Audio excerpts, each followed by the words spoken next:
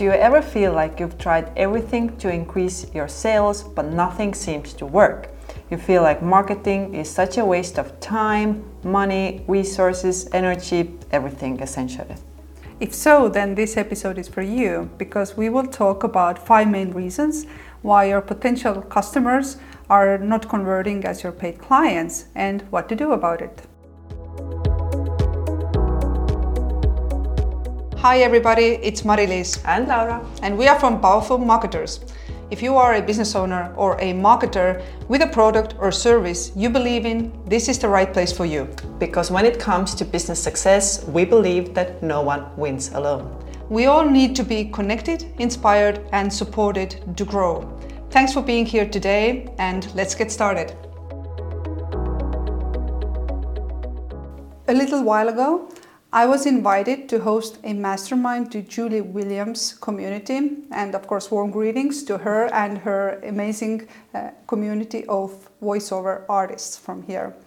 And the topic we discussed there was why aren't our potential customers converting into paying clients, and what can be the issue and how can we improve that. And of course I wanted to bring that topic here on our episode, on our podcast as well. To start off, I would like to share our definition to what is marketing. The way we see that at Powerful Marketers is that marketing really means seeing the world through the eyes of your customer. I love that definition. It's so true. But that brings us to the first reason why your potential customers are not converting, and that is lack of service-centric mindset.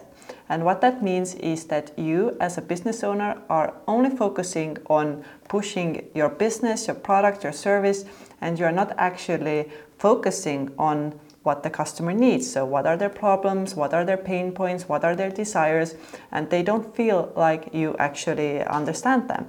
So review your marketing messages and make sure that they are centered around your audience and not just you. And that brings us to another reason, which is sales pressure, meaning that from psychology we know that we all love to buy things, but we don't like to be sold to. And if your, let's say, sales guy is being too pushy with me, even if I maybe need that product or service in the future, I wouldn't come back to him or her because I know that they're being too pushy and I don't like that. Nobody really likes that. So if you take away that sales pressure and you serve them, as Laura just mentioned, then it's much more likely that they will come to you as soon as they need the product or service you offer. Absolutely, and they can also recommend you to their friends, even if they don't buy, right? Yep. So the third reason is lack of understanding the value. So your product or service is most likely amazing and very excellent, and there is real value, but many businesses struggle to showcase that value in a way that the audience would actually understand.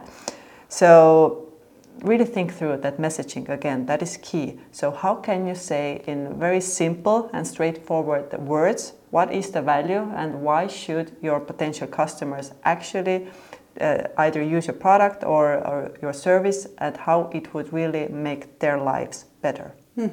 And that brings us to the lack of trust, which is a real thing in the marketplace because there are so many scammers out there and people don't know really who to trust.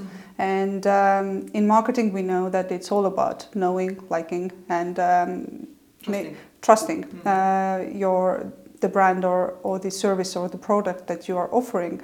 So you need to work on encouraging positive recommendation, feedback, word of mouth. That is all very important because that is what is like a social proof for your potential customers. And as soon as they can see that others are happy while using your products or services, it's more likely that they will also come to your brand if they need you. Yeah, good point. And last but not the least, the fifth reason is poor customer service.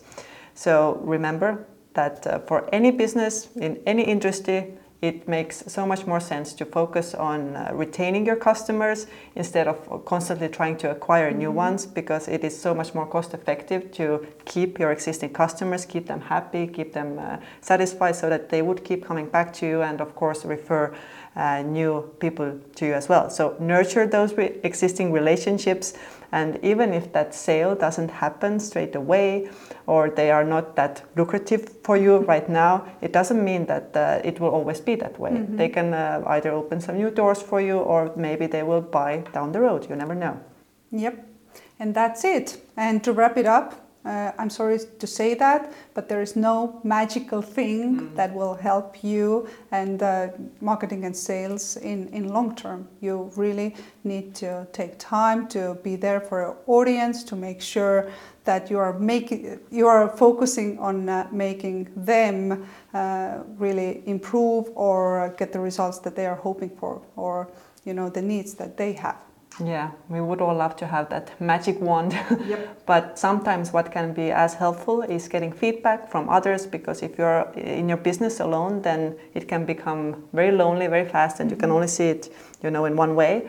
But getting feedback from others, for example, other business owners in our community, can be so valuable. So just head on over there, share your business, share your website, and we are happy to take a look and share our thoughts, and perhaps we can improve your messaging or your marketing together, because we all want you to do good and very excellent in your business.